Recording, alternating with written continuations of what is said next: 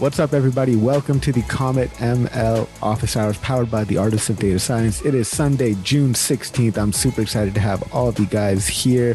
Welcome to the open office hours, man. I'm really happy to have everyone here. What's up to the friends in the audience? We've got Austin, Christoph, Asha, Jordan. Super excited to have all you guys here, man. So I think we should kick off with a question here. How about that, man? I'd love to go round robin and get everybody's perspective on this particular question. And it's, I think some of us here are on a varying spectrum of our data science journey. Some of us are just starting. Some of us have been in the game for, a year or two. Some of us are coming from an adjacent field like software engineering that, really earned our chops there and now transitioning into data science. And I'm wondering if you had to go back, we talked about this last week, talking about writing to yourself from a year ago.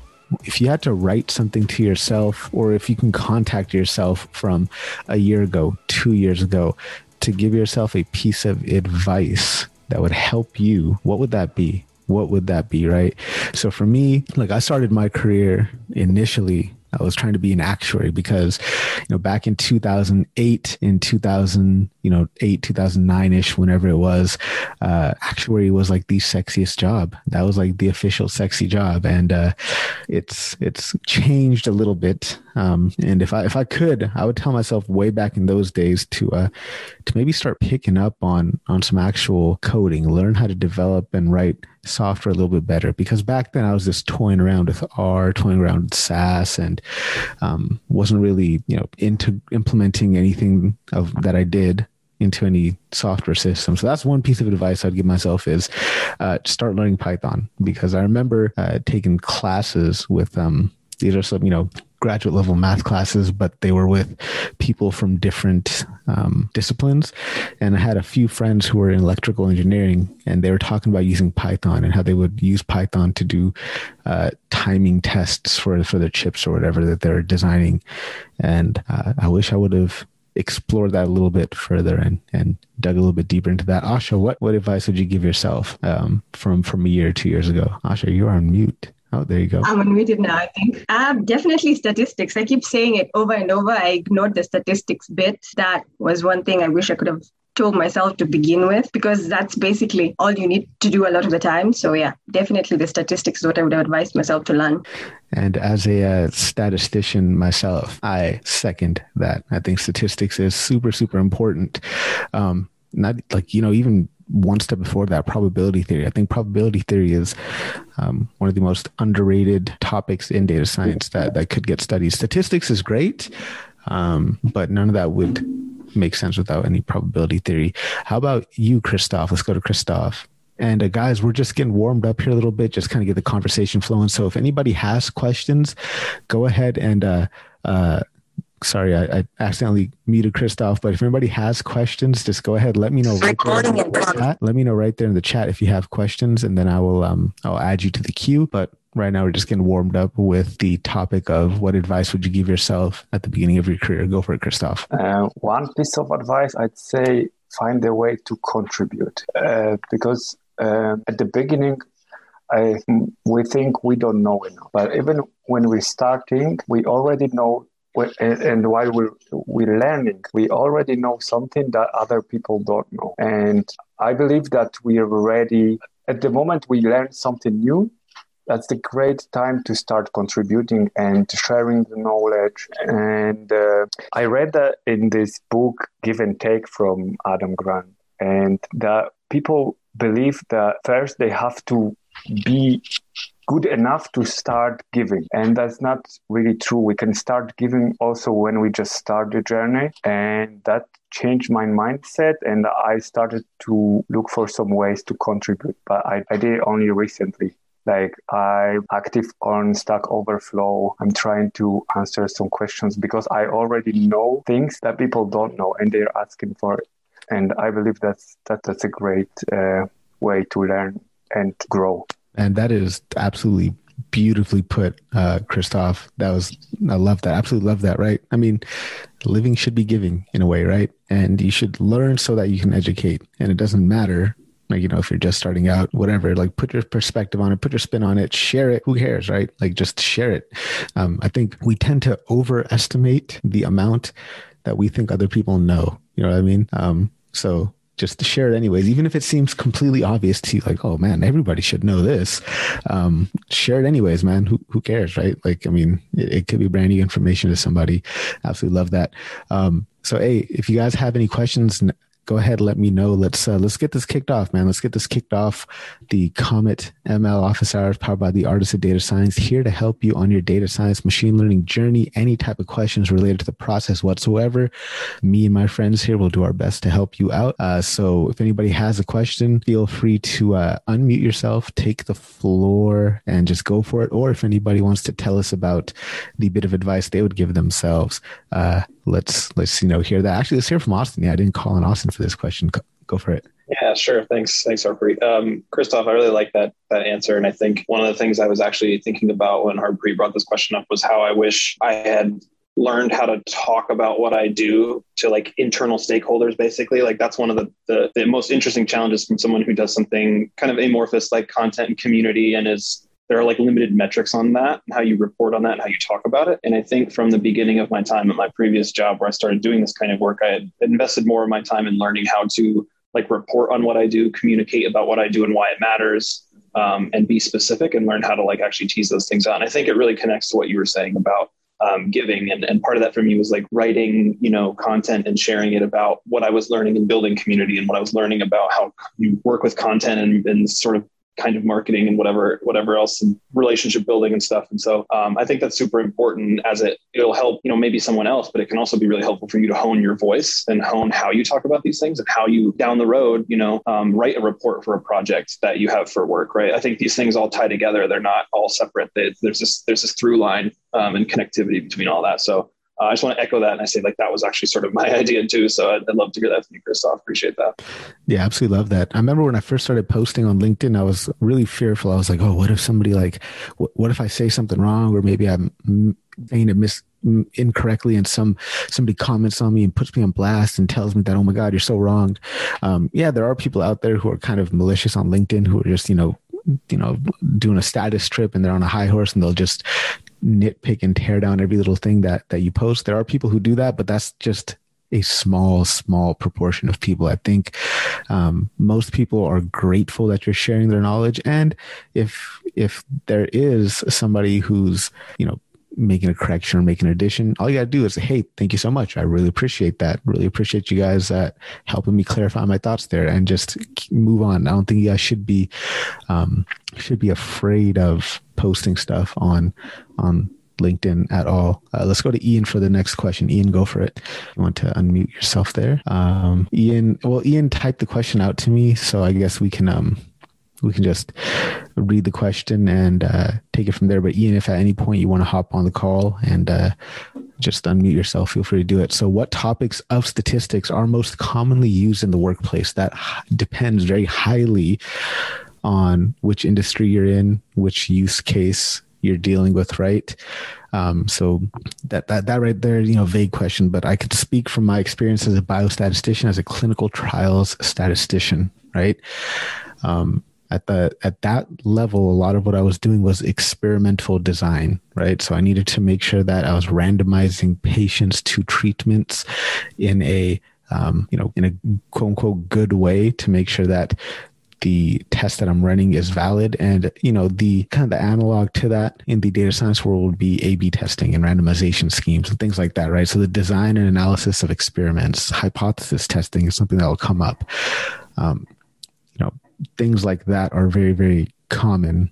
Now, when you talk about topics, right, underneath all that, there's still like a whole body of knowledge that you need to know before you build up to that. So if I was to say, not necessarily commonly used, but underpinning everything it is that we are doing in statistics and machine learning for the most part, there's topics like, the law of large numbers, the central limit theorem, right? What is the expected value? What are probability distributions? What type of probability distribution is going to be suitable for a particular type of random variable? Things like that. So that's all like the big body of knowledge that's underneath everything else, right? The foundation. But I think day to day in data science, at least, statistics you're going to be using mostly is going to be within the realm of hypothesis testing, right? Or doing any type of statistical inference. So going from a sample and generalizing to a larger population, or trying to make a statement about a larger population from a sample. So Ian, if you got any other questions on that, I'm happy to answer. If my answer was a little bit too vague for you, then feel free to add some more specificity to your question. That being said, let's move on to the next question here. Or if anybody wants to chime in on that, let me know. Actually, let's go to Asha on this one. Asha, what have you been learning in statistics recently? What are some of the topics that you've been picking up? I wanted actually to drag a whole book I bought in statistics. Hold on, if I can drag it here. Hold on. Yeah. So I went and bought a whole book of statistics. It's been that serious. Yeah. Which book is that? I'm trying to see where. Sorry, I covered it. I don't understand why I covered it, but it's quantitative techniques. Yeah.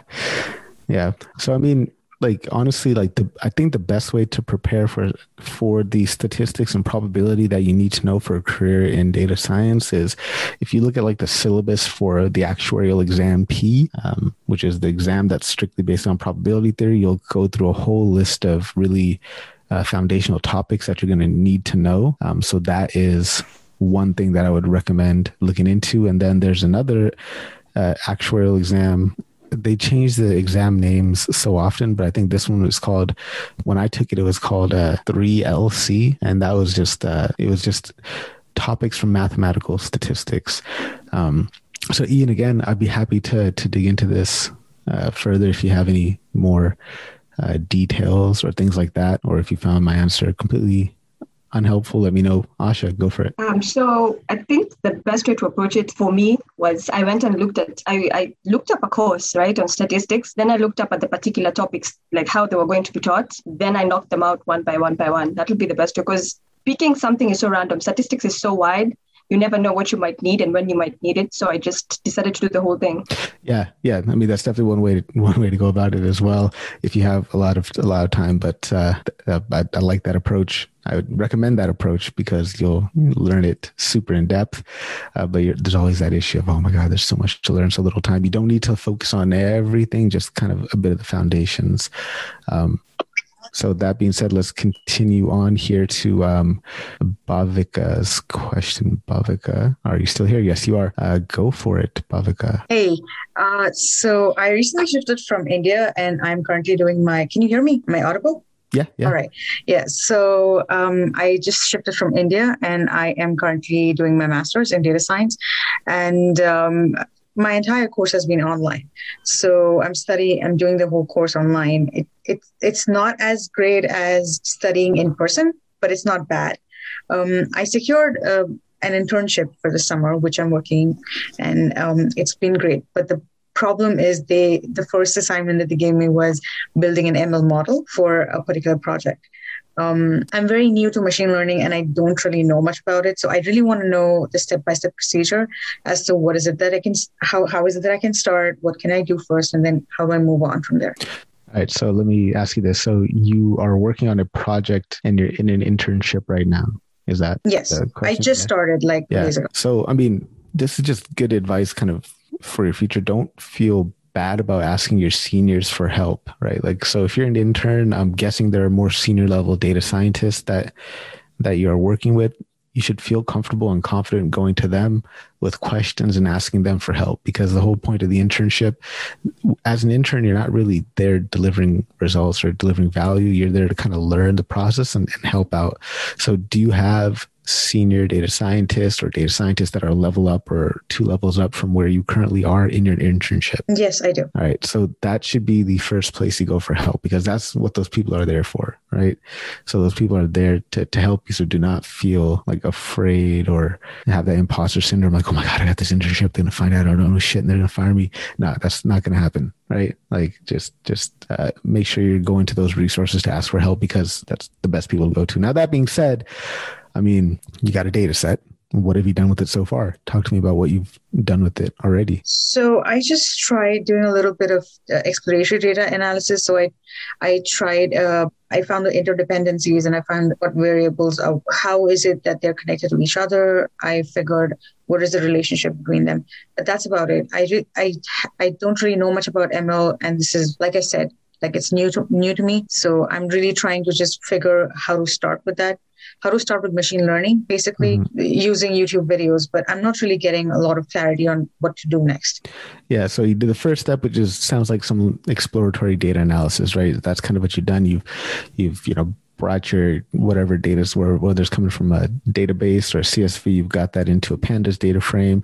And then from that pandas data frame, you've done some high level exploration in the sense of looking at some univariate statistics, some summary statistics. Then you've done your plots, and now you've done, you're looking at relationships between features, you're looking at relationships from features to the target, right? Now, have you done any type of feature selection, right? Have you looked at your features and said, okay, you know what? Here's one feature that for every single row in my data set, this feature takes the value of 18, right? Okay, well, that's not really going to help any machine learning algorithm, learn anything new. So maybe I should just drop that feature. So that would be my second thing is select features. Yeah, select features, right? So if you look me up on LinkedIn, I just posted something recently that was a guide to data cleaning. So make sure you kind of are doing your data cleaning, your data preparation, exploring outliers, not necessarily just removing outliers, but understanding why they are outliers, right? And then look at the shape of each individual feature, univariate plots, univariate KDE plots, things like that, right? So now let's say you've explored your data, you've done a good job exploring data, right? Maybe you want to mix in some hypothesis tests or whatever, right? To do some insights. If you're trying to find some insights, you're doing some hypothesis testing and stuff like that. Let's just say you've done all that stuff and now you're like, okay, I'm going to start trying to build a model. What are you doing? Are you doing a classification or are you doing a regression task? So it will be classification. It's a classification task for sure.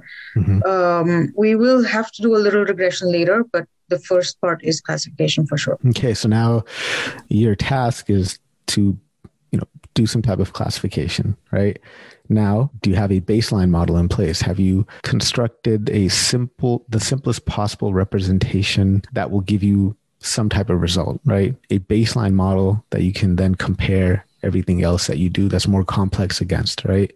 So maybe your baseline model is, for every single, and these are, a few valid baseline models. You want to start as simple as possible and get harder and harder, but maybe your first step as a baseline model for this classification algorithm is to say, I am going to select the most frequently occurring label for every single row, right? And then obviously you're going to have some type of, you've got to decide which metric it is that you're optimizing for. Like, I'm not sure in your case, right? If you're doing classification, like there's got to be some type of misclassification that is more dire than others, right? So whether that is the false negative or the false positive, whichever one is going to have the harshest implication, that's the metric that you want to kind of make sure you're optimizing for, right? So baseline model is simple, right? That's the simplest possible model that you can use that's going to give decent results. The first baseline, like we mentioned, you can just say, I'm going to predict the most frequently occurring label for every single row, right? Next, maybe you want to say, maybe you notice that there's some type of like groupings in your data set, right? And then maybe you want to pick the most frequently occurring label for that particular group and see how that works, right? So essentially, you're just trying simple things just to see what happens. And then you can build a more complex model on top of that. I would start with something like a, logistic regression, right? If I'm doing classification, right? Logistic regression is nice and easy. There's not too many hyperparameters that you need to tune. And it gives you a good idea of, the predictive power that you have in your data set, right? Then from there, you can move on to more and more complex models, right? Or rather algorithms. Maybe you try random forest, maybe you try cat boost, gradient boost. I don't know. You can try a whole slew of different models, right? And then do these all without tuning any hyperparameters. Just do it with, default hyperparameters and see which one is giving you. So this is called spot checking. We're spot checking a number of different algorithms to see which one is the most promising, right? So you throw in a whole bunch of algorithms at the data to see which one's going to be the most promising. And then from there, whichever ones seem most promising, then you want to start doing some hyperparameter tuning using a tool such as Comet ML, right? So Comet ML is an experimentation tool that you can use to optimize hyperparameters for your algorithm, right? And then you see how well that stuff does, right? And so now you got a baseline model using the baseline set of features, right? Like just the raw features. You haven't done any feature engineering. I mean, you probably want to do the feature engineering before building out your models. So, I glossed over that part in the pipeline. So make sure you do that. But yeah, that's pretty much the workflow I would take at first, right? Right. At a high level. And then from there, you just drill down a little bit more, right? Maybe you notice, then you can start ensembling models together, right? Maybe saying that if I do a majority, so here's what I mean by ensembling models. You could take, let's say you've got you spot checked 5 different algorithms. Of those 5 different algorithms, 3 of them seem the most promising. You do your hyperparameter tuning on those 3, and then 2 of those seem to be doing really, really good. Well, then you could average the results of those 2 to get you your final prediction, right? And just test and experiment, because this is all just experimentation, right? But just make sure you have like an analysis plan done beforehand, right? So that you don't just go down a black hole of just doing things over and over and over, right? So an analysis plan will be really helpful right at the start. So here's some follow-up questions here from Amber. So Amber, go ahead and unmute yourself. Hello, am I audible? Yes. So basically, my name is Amber Gupta. Oh, Amber, not Amber. All right. I'm from India. So basically, I have recently started learning data science or ML related field. But whenever I see any videos from Udemy or YouTube, at that time, it feels so easy. But whenever I apply it on some real world projects or search it on internet on how to start with some projects, then it is barely difficult to remember what to do now. Means what to do first in the data set. Yeah, you get that over time. Like the more and more you do it over and over and over again, the more and more you'll ingrain those neural pathways, right? So this is just kind of there's like a spectrum of expertise, right? So when you're a beginner, you need to repeat, just keep doing stuff, like, keep working on stuff over and over and over again. And then it just kind of becomes second nature. You start having to think less about it, right? So that's how you start remembering what to do, right? Like, just because this is part of the reason why I always say, like, certificates are great, boot camps are great, but you're not going to get anywhere unless you practice, right? You need that. You can read up and passively absorb principles as much as you want, but unless you practice your technique, you're never going to internalize what to do. Right? You need to practice. You need to keep doing it over and over and over again. Umber, I'm going to pause there and see if you have any follow-up questions to that or follow-up comments. No, sir. I have understood. Christoph, go for it. I just want to. Am I allowed to recommend a book? Yes, absolutely. That's my favorite book. That's my favorite single resource for learning machine learning. I've got the first edition. There is already the second one. It's called Hands-on Machine Learning with Scikit-learn and TensorFlow. And for me, it's like, most of what I've learned about machine learning comes from this book, and it's really hands-on, and theory is really well explained. It costs right now around $50, I believe, so it's not very cheap, but it's going to guide you through these steps that Harpreet just mentioned, and it's just amazing. And it's always updated. There are notebooks available on GitHub, so we can just use the code that the author is using for this book. Yeah. That would be my advice. Yeah, it's a really, really good book. And if you're enterprising enough, you can probably find a PDF version floating around online somewhere. So people are asking, where can they get a video of this session? This is all going to be, hosted on my YouTube channel. So if by now you haven't been following my YouTube, then I wonder, why not? Go over there, smash that like, subscribe, and tune in. And, keep in mind that I gave Bhavik a high level overview, right? There's definitely nuances to every single step of the process, right? We completely gloss over feature engineering, right? And feature engineering is an important piece. and you're going to have to apply your domain knowledge. And if you don't have domain knowledge, that's completely okay. Go talk to the people in your company who do have domain knowledge, right? And figure out what you could do to help build out some of that real world complexity in the form of features, right? Because you got to understand, right? There's the real world, there's your model, in between is the data, but don't assume that the data is adequately capturing all of the complexities that are happening in the real world. You need to build out that complexity that is happening in the real world through new features, right? And you're going to have to be creative in this part. A lot of the bang for the buck in the modeling process comes from engineering helpful features, right? And, you know, there's entire courses on feature engineering out there. So I'm not going to really get too in depth in there other than stating that it is important. And the features you engineer are going to be different for every use case, for every industry, right? But it is where I would focus most of my energy and most of my effort, right? And, you know, somebody's talking about, I think it was just Umber talking about how in the courses you take online, the boot camps, everything is super easy to do. You get good results. Like that doesn't happen in the real world that often, right? Like just because you're using machine learning does not imply that you're going to get like a absolute stellar prediction. But if you get a prediction that does better than chance, that does better than your baseline model, then you know you're headed in the right direction, right? And you know, it's naive to think that you with your, you know, scikit-learn library, TensorFlow library is going to be able to adequately capture the complexity that happens in the real world, right? Just don't assume that that's going to happen with every problem that you work on, that you'll get like the 99% accuracy or anything like that. Some data sets, some problems work for that, and some problems don't. That's just because the real world is crazy. The real world is messy. Bhavik, see you're unmuted there, so go for it. Oh, sorry. Oh, any follow-up questions or comments or anything like that? No, I think this is great. The book that you were talking about, actually, I wanted to know, you have that on your LinkedIn? Is that it? No, I posted something on LinkedIn, was just a guide on how to clean data. So the book Christoph's talking about, he posted a link right there at the bottom that you can look into. Asha said, definitely learn by practicing real life data. Kaggle, yeah, Kaggle's helpful. I would say real life data, go to like an open data portal, right? That's where the real life data is at.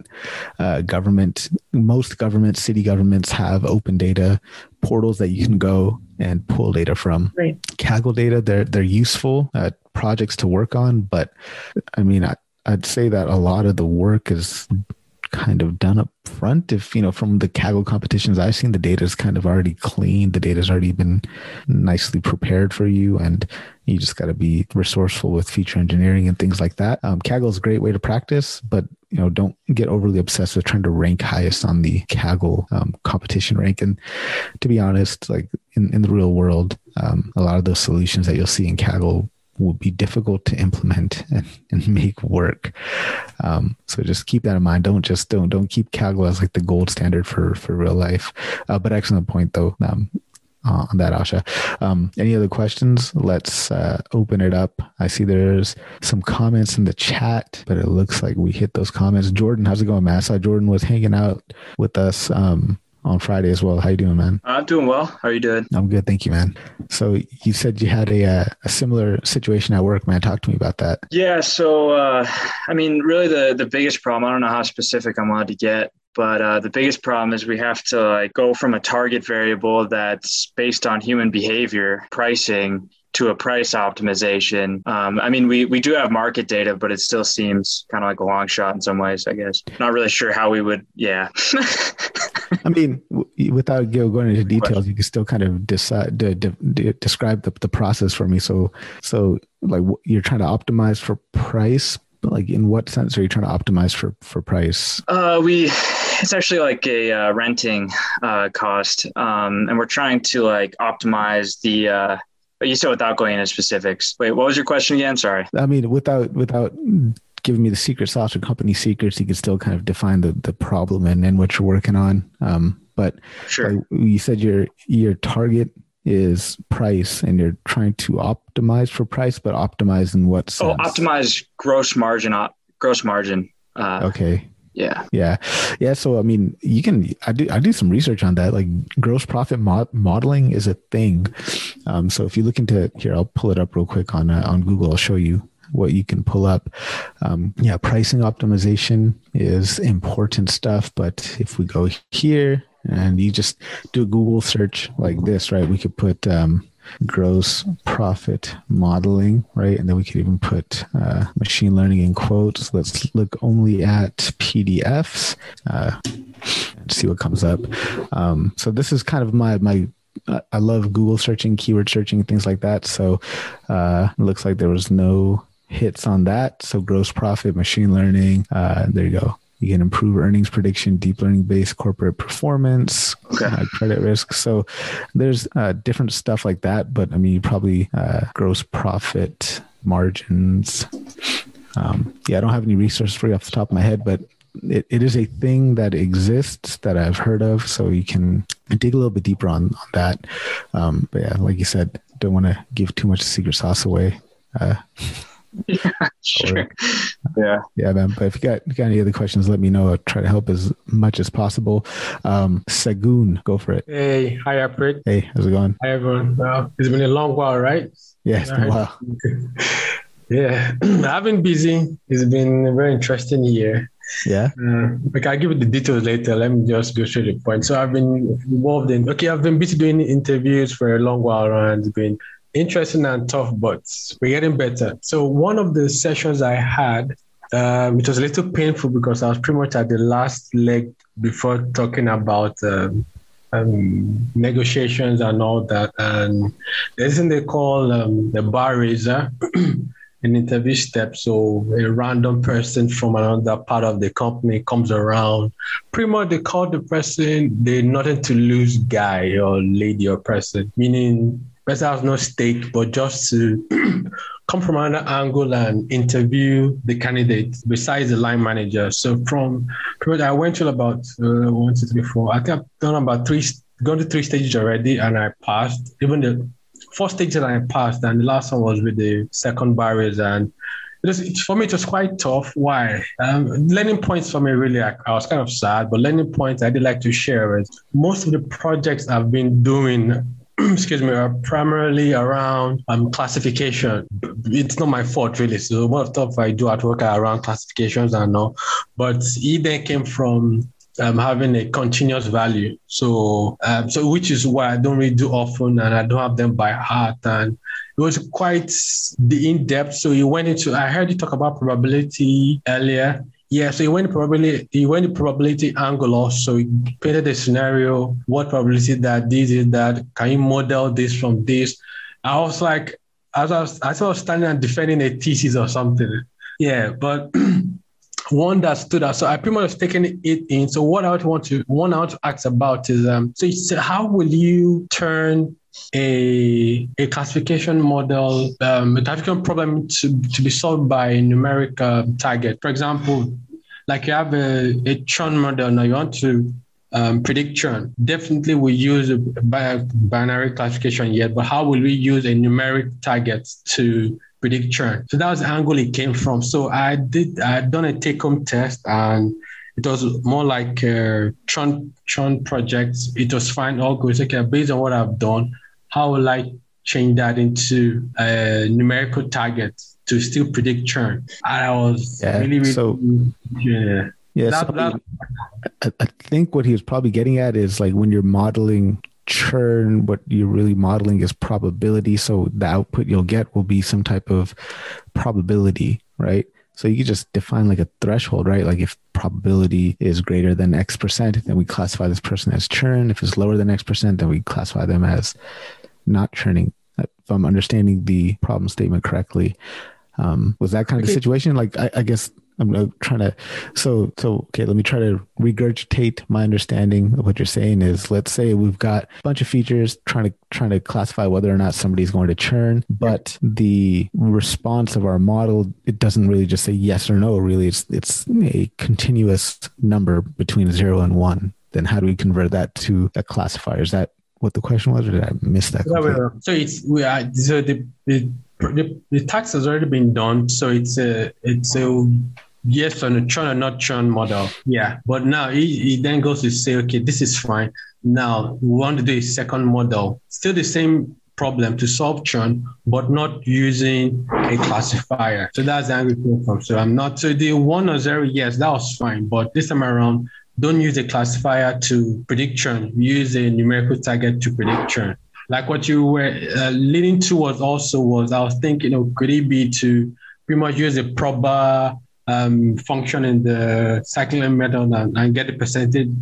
But I wasn't too sure of that. So I wasn't sure. I didn't even say that, but it didn't look like what he was looking for. Let me just try that and see if anybody had any ideas around that. So my thinking was, so my answer back to him was, okay, based on the features that that stood out during my feature selection, I pretty much go back and look at the numerical, a non-categorical feature that I can use, like how many orders a person placed over a period of time. That kind of feature, use that to compute some form of value. Then I use that as a target. So if this is higher, then there's a high likelihood that this person is not going to churn. If his number is lower, there's a high likelihood that this person is going to churn. So that was the base of that angle I came from gave to him, but I'm not sure it was what he was looking for. I could have been right, but he didn't tell me if I was right or wrong. But I just trying to figure out if. I mean, based on what you're telling me, like if I was going to model churn and the target was numeric, then I would hope that the target would be some, that we're modeling something that's between 0 and 1, if it's a probability. If not, then, I mean, you could simply just say some threshold value, right? Our target is numeric. Great. If it's numeric above this value, I'm going to set a threshold, right? If it's whatever number I get, if it's above this, then I'm going to say they're churning. If it's below this, then I'll say they're not going to churn. That's how I would think about doing that. I don't know if that's helpful or not, but I mean, if I could point you to a resource that might be helpful for you, there's Carl Gold. He wrote the book Fighting Churn with Python or something like that, or Fighting Churn with Data Science. And he does these like live stream sessions on Twitch that are really interesting, of him just essentially coding live on the spot. I think that's the link right there, but Carl Gold, he wrote the book Fighting Churn with Data or something like that, which is helpful, which maybe you should look into if this is a problem that's still lingering. But yeah, hopefully that was helpful, man. I'm not sure if I really understood the statement there. No problem. I'll check out the link. Yeah. I'll let you know. Yeah, definitely, man. Well, thanks for hanging out, man. I'll see if I can, while the next person's asking a question or whatever, I'll see if I could find you the link to that, to Carl's GitHub as well, because he's got some awesome content. I think the entire book is pretty much for free on his GitHub. That being said, let's see if anybody else has any questions or anything. Thanks for swinging by, Sagoon. And he is out there getting his fitness on. He's either running or biking or, deadlifting cars. If anybody has any questions, go ahead and let me know by just unmuting yourself and taking the floor. Now is the time.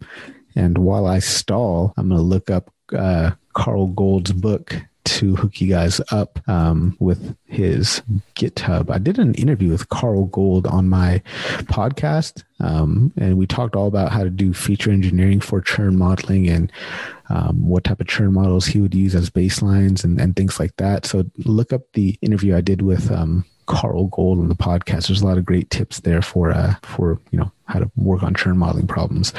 And I found his GitHub right here. I'll go ahead and link it. Fighting Churn with Data. That's the name of his book by Manning Publications. Yeah, somebody already linked it there. Awesome. Thank you, Bhavika. Appreciate that. Awesome. Hey, anybody else have questions? Let me know. Now is the time, my friends. Now is the time.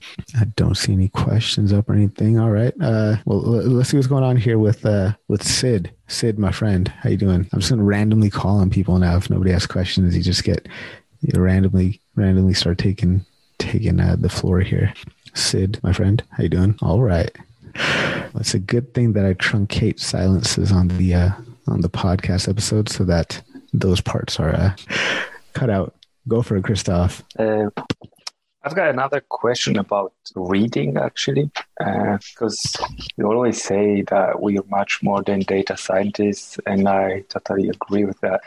And I like that, like any of us likes reading. And I had this thought this week that some books are like they have like 200, 300 pages, but the main points you could easily fit in like 5 pages or a single blog post. And my question is, like reading blogs again versus reading books. Is it really necessary to read books, or if yes, what kind of books? That's my question actually. Yeah, I know exactly what you're talking about. Like some books, you see this a lot with business books. There's like a few main points that they can probably get across in sub 100 pages, but they just go on with example after example to illustrate and drive home the point. So I see that a lot with books, absolutely. And, I think Austin probably would be a good validator for this, but when people are publishing books and stuff, right, doesn't the publication company want to have something like substantive? If somebody's paying like $25, then it should be like X number of pages. Like I noticed that a lot. And here's kind of my philosophy, right? Like I'll pick up a book, and I love books. Books are my go-to, just because when I read, I'm very distractible. And it's helpful for me to get off of devices and just read off of, paper books, like physical books. My take on this is kind of as follows. Like if I buy a book, if I got a book and I open the book, like I don't really have an attachment to finishing reading the book, right? Like, nor do I go into reading the book with the notion, like I don't read books like I used to in high school, in the sense that, oh my God, I got to read this book because I'm going to be tested on all these random things. So I better read everything and take all this bunch of notes and be super thorough and blah, blah, blah, blah. Like, I don't really read books like that either. I just read just to get ideas, right? Like I think my brain as a garden, right? I'm just getting nutrients in there in the form of books. So I don't really care about finishing a book. Like I'll jump around a book. Like I'll take a book, I'll read it. I'm like, okay, great. This chapter is great. I think I kind of get the main point of what he's trying to say in this chapter. Let me just skip ahead. I won't even necessarily start at the beginning of the book. I'll start reading the intro, then I'll read the conclusion, because in the intro they'll say, oh, in this part of the book I'm talking about this, and this part of the book I'm talking about this, and then the conclusion will kind of wrap everything up. And then based on what I find interesting from the intro and the conclusion, then I'll go hop around in the middle and see what I like, right? Zero attachment whatsoever to finishing or completing the book. Like I don't even care. I really like the book, or if I really like the ideas from a book, then I will look for talks that the author has done. Maybe they've done talks at Google Talks. Maybe they've done TED Talks, and I'll try to get exposed to it from different angles, or I'll try to find podcasts that the author has been on just to get more and more of those ideas, because then that really helps me really see the material from all different angles. I mean, in terms of what types of books you quote unquote should read, I hate the word should, first of all. Like I genuinely don't like should. I hate when people tell me what I should do. Like should, yeah, you will never hear me talk about should. I'll never tell anyone what they should or should not do. There is no such thing as should. That's complete BS. And I mean, I read a wide range of books, right? Like, I mean, I got Building a Story Brand here by Donald Miller. Like, it's relevant to kind of what I'm doing with my entrepreneurial initiatives. Like I'm, building a brand. So that's relevant to me. Like how to solve it. Like, right. I'm trying to become better problem solvers. Like how to solve it right here. I'm trying to modify behavior for myself, because I notice that there's some things that I don't like that I do. So I'm reading Tiny Habits to help me figure out how to change some of these behaviors that I don't like. I love philosophy, so I'm reading a lot of philosophy. So, right now I've been primarily into Eastern philosophy. So Bruce Lee's Striking Thoughts is amazing. I've got books on my Audible that I listen to while I'm walking. 2 of them I was listening to this week was The Practicing Mind and then The Unfettered Mind. So like, I'll just read whatever I'm interested in, right? Because at the end of the day, like that's what life is all about, just exploring whatever you're interested in. Go for it, Christoph. Just a quick question. Is this Tiny Habit somehow connected with Atomic Habits? Different author, but same, very similar concepts. Very similar type of concepts. So, okay. Yeah. Just a few comments to what you said. I also hate should, and of course, must. This is like the another one. I replaced them with want. Yes. Or don't want. Yeah, I mean, it's interesting. So, I mean, I've been reflecting on this all week, but Bruce Lee talks about it here. Is versus should. What is and what should be. What is is more important than what should be. Too many people are looking at what is from a position of thinking what should be. And I mean, this isn't a philosophy show. I mean, it could be any show that I want it to be because I'm the host, but I'm not going to get into philosophy here right now. But if you want to, we can explore this is versus should. And I mean, I'll leave that up to you guys. Maybe not today. I'll leave that entirely up to you guys. Okay. Asha, Meditations by Marcus Aurelius. Oh my God, yes. So Stoic philosophy and is like very near and dear to my heart. So Marcus Aurelius Meditations is a amazing book. It's essentially a book of aphorisms. The translation of the book I like the best is the modern translation. I can't even remember the name of the person that did the modern translation, but it's the Penguin Random House version. And Asha, I will link you to something that you might like in the chat. Akira the Dawn took Meditations book 1 by Marcus Aurelius and made that into an album, which is freaking amazing. Let's go to Austin and see what Austin has to say. Yeah, so I think in terms of reading, I think one of the things that caught up with me when I was in grad school doing poetry writing is we had a course on like the construction of the poetry book. And for that, we ended up just reading a bunch of books and then having seminars on them and how they were constructed and things like that. And as I worked through them, I sort of got away from the initial impetus to read poetry or read for joy or things like that, because I was consuming them to try to understand how to put together my own book. And as a process of that, I was not taking in the actual language and how the lines are structured and how all that kind of stuff. So I think understanding, like, I think there's a function to that. I don't mean to dismiss that type of reading where you're reading in a functional way, but I think like understanding when you go into a book, like, what am I looking to get out of it? Like, what am I looking to do with this? Am I just looking to enjoy it? Am I looking to like get some key top line things? And then that kind of allows you to define how you want to engage with it, or how you're comfortable engaging with it. Like if it's just a novel, like, and you want the richness of the language and plot and characters, then yeah, I like set out to read it and then, evaluate that way. But if it's, otherwise, I think it's understanding asking yourself what you're looking for out of a certain text before you engage with it. And that can be helpful, just defining sort of an objective, just like you would in any other sort of project or undertaking. Yeah, I love that. Like going into this book, like here's what it is that I'm hoping to gain from it. And, if I get it, great. If not, then you know what? I did not learn anything less than what I knew before I started reading it. So it's all good anyways. Win-win situation. I'm curious to hear from anybody else in the audience. How are you guys reading books? What are you reading? I mean, let's hear from Bhavika, because why not? There's this book, Hi, My Name is Awesome. It's called Hi, My Name is Awesome. And it's basically based on how to name your companies and what names basically catch attention. And it's a great book for anybody who wants to build their own brand or something like that. I think that'll be a great book for you as well. So yeah, I'm reading that book. Apart from that, there is another book which I'm reading right now.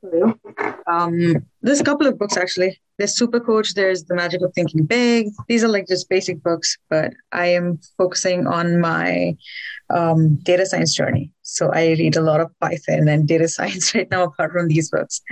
I think, what is really helpful and, great advice for a data scientist as well, right, is read books that are in our field that aren't necessarily textbooks, right? So read books like, Nate Silver's The Signal and the Noise, or Algorithms to Live By. That's a great book. The Model Thinker is a great book.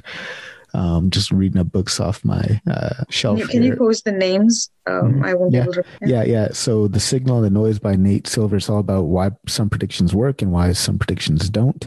That's an excellent read. I just finished reading Shape by Jordan Ellenberg.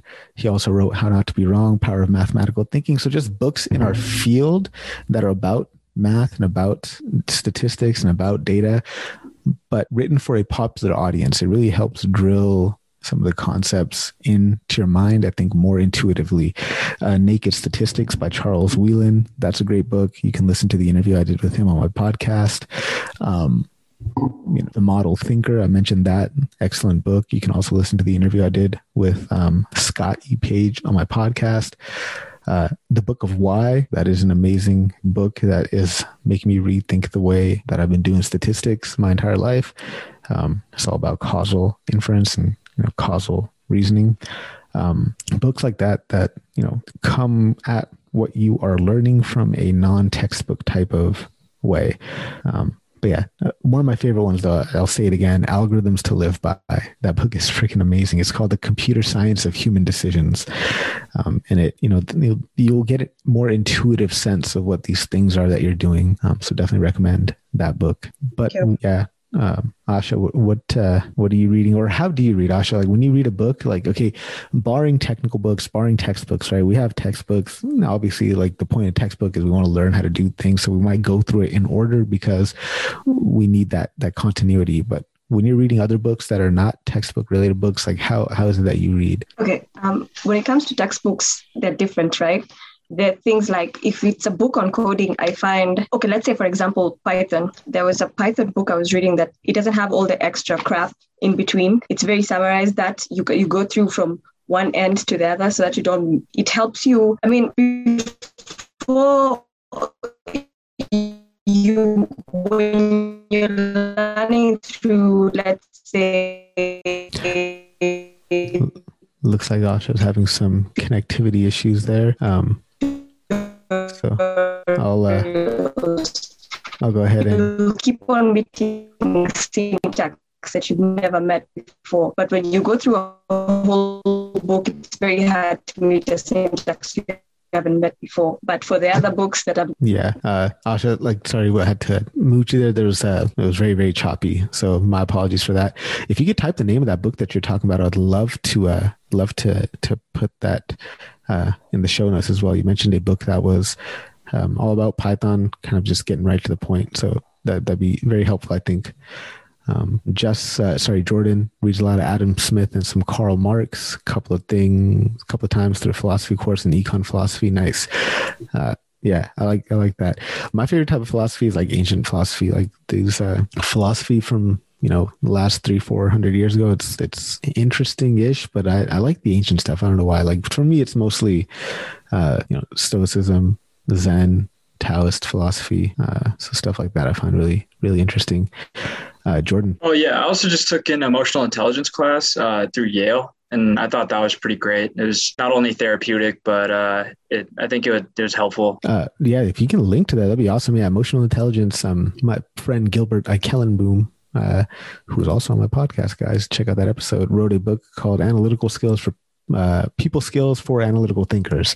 Gilbert Eikelenboom, People Skills for Analytical Thinkers, which is all about emotional intelligence. It's a really, really good book. But yeah, if you could post that there right into the chat, that'll be awesome. LinkedIn Learning has a lot of awesome courses as well. So if you have LinkedIn Premium, you get access to LinkedIn Learning, and LinkedIn Learning has courses on all sorts of awesome and interesting stuff.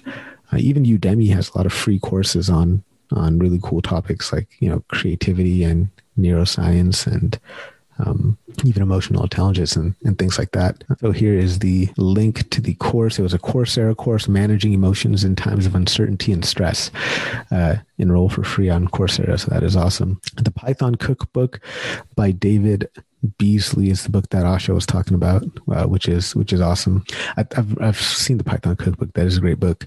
Somebody I really like that come across recently was on YouTube, Finxter, Finxter. He has a lot of really cool stuff. He does this series which talks about the 64 built-in Python functions, which I noticed come up over and over again in coding interviews. So that's useful to know those built-in functions in Python. You'll have to rely on those so often during coding interviews that it's worth knowing them and knowing that they exist. So definitely make good use of them. Let's see if there's any other questions. Otherwise, we can begin to wrap it up. If there's any lingering questions from anything that we talked about earlier, Bhavika, let me know. I know we're getting a bit technical there. If you have questions on that, if anybody else has further questions on anything, Sagun, sorry, I didn't really understand your question that much. Hopefully come into a data science dream job officer. I know you're part of that. We can drill a little bit deeper into that. Sid, if you got questions, let me know. Anti's out there lifting cars above his head, doing backflips. All right. Does not look like there's any other questions. So I guess we start to wind it down, guys. So hopefully you guys got a chance to tune into the most recent podcast episode I did that released on Friday with my good friend, Arjun Sachdev, co-host of the Rising Latterly podcast. Keep in touch keep tuned in to the podcast next week. I got an episode releasing with the one and only Steve Norrie. You guys might know who Steve Norrie is. He's quite a big deal on LinkedIn, so that'll be a good episode, man. Had a good time chatting with him. Later on this month, I've got an episode releasing with the one and only Kenji. So that's another awesome episode. I mean, just in general, man, this summer is a pretty stacked lineup for the podcast. If you guys don't mind me just telling you what I got coming up over the next month or so in terms of guests, I think you guys will find this interesting. So I've got, like I mentioned, next week, Steve Norrie. The week after that, I've talked to Jamie Woodhouse. He is a philosopher and founder of this school of thought called sentientism, which is, kind of like humanism mixed with some other really interesting types of philosophy. So definitely check that out. I really enjoyed that conversation. Also got that episode releasing with Ken G that I mentioned. That's on the 25th. Then I've got an episode with Jordan Ellenberg, author of Shape. That's on July 2nd. Then I got Barbara Oakley, author of A Mind for Numbers. She taught the class Learning How to Learn. That's on July 9th. I got James Altucher coming on the show July 16th. James Altucher is kind of a big deal. He's awesome. John Sviokla. So he wrote The Self-Made Billionaire Effect. Then I got Lillian Pearson, Jonathan Tesser, a couple other really cool people coming in as well. Beyond that I'll keep secret for right now. Christoph won't be able to make the next 3 to 4 sessions. Hey man, well, I'm going to miss having you here. I really enjoy having your questions and commentary here, man. So hopefully you're going on, where are you going? You going on vacation or doing anything interesting? Yeah, just a lot of private stuff. So nice.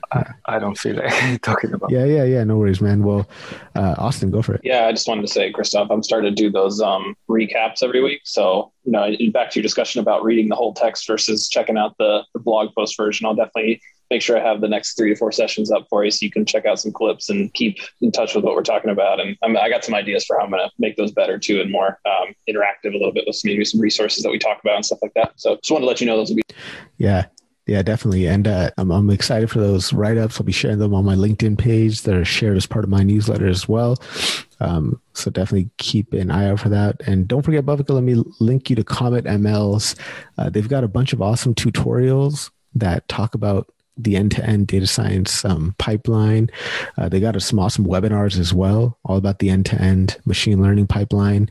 Awesome resources for, here, let me just pull up the website here, actually. They got awesome resources for experimentation because you need to have a solid experimentation platform, trust me, because otherwise life will just get messy.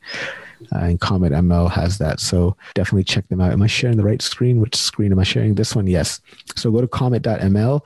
And then if you go to menu here, not menu, where is it? Blog here. And they got a lot of awesome, cool stuff in here. Free webinars, case studies, tutorials. The webinars are really awesome. They have a webinar with like people from Uber talking about how they build their data science pipelines. And definitely a great product.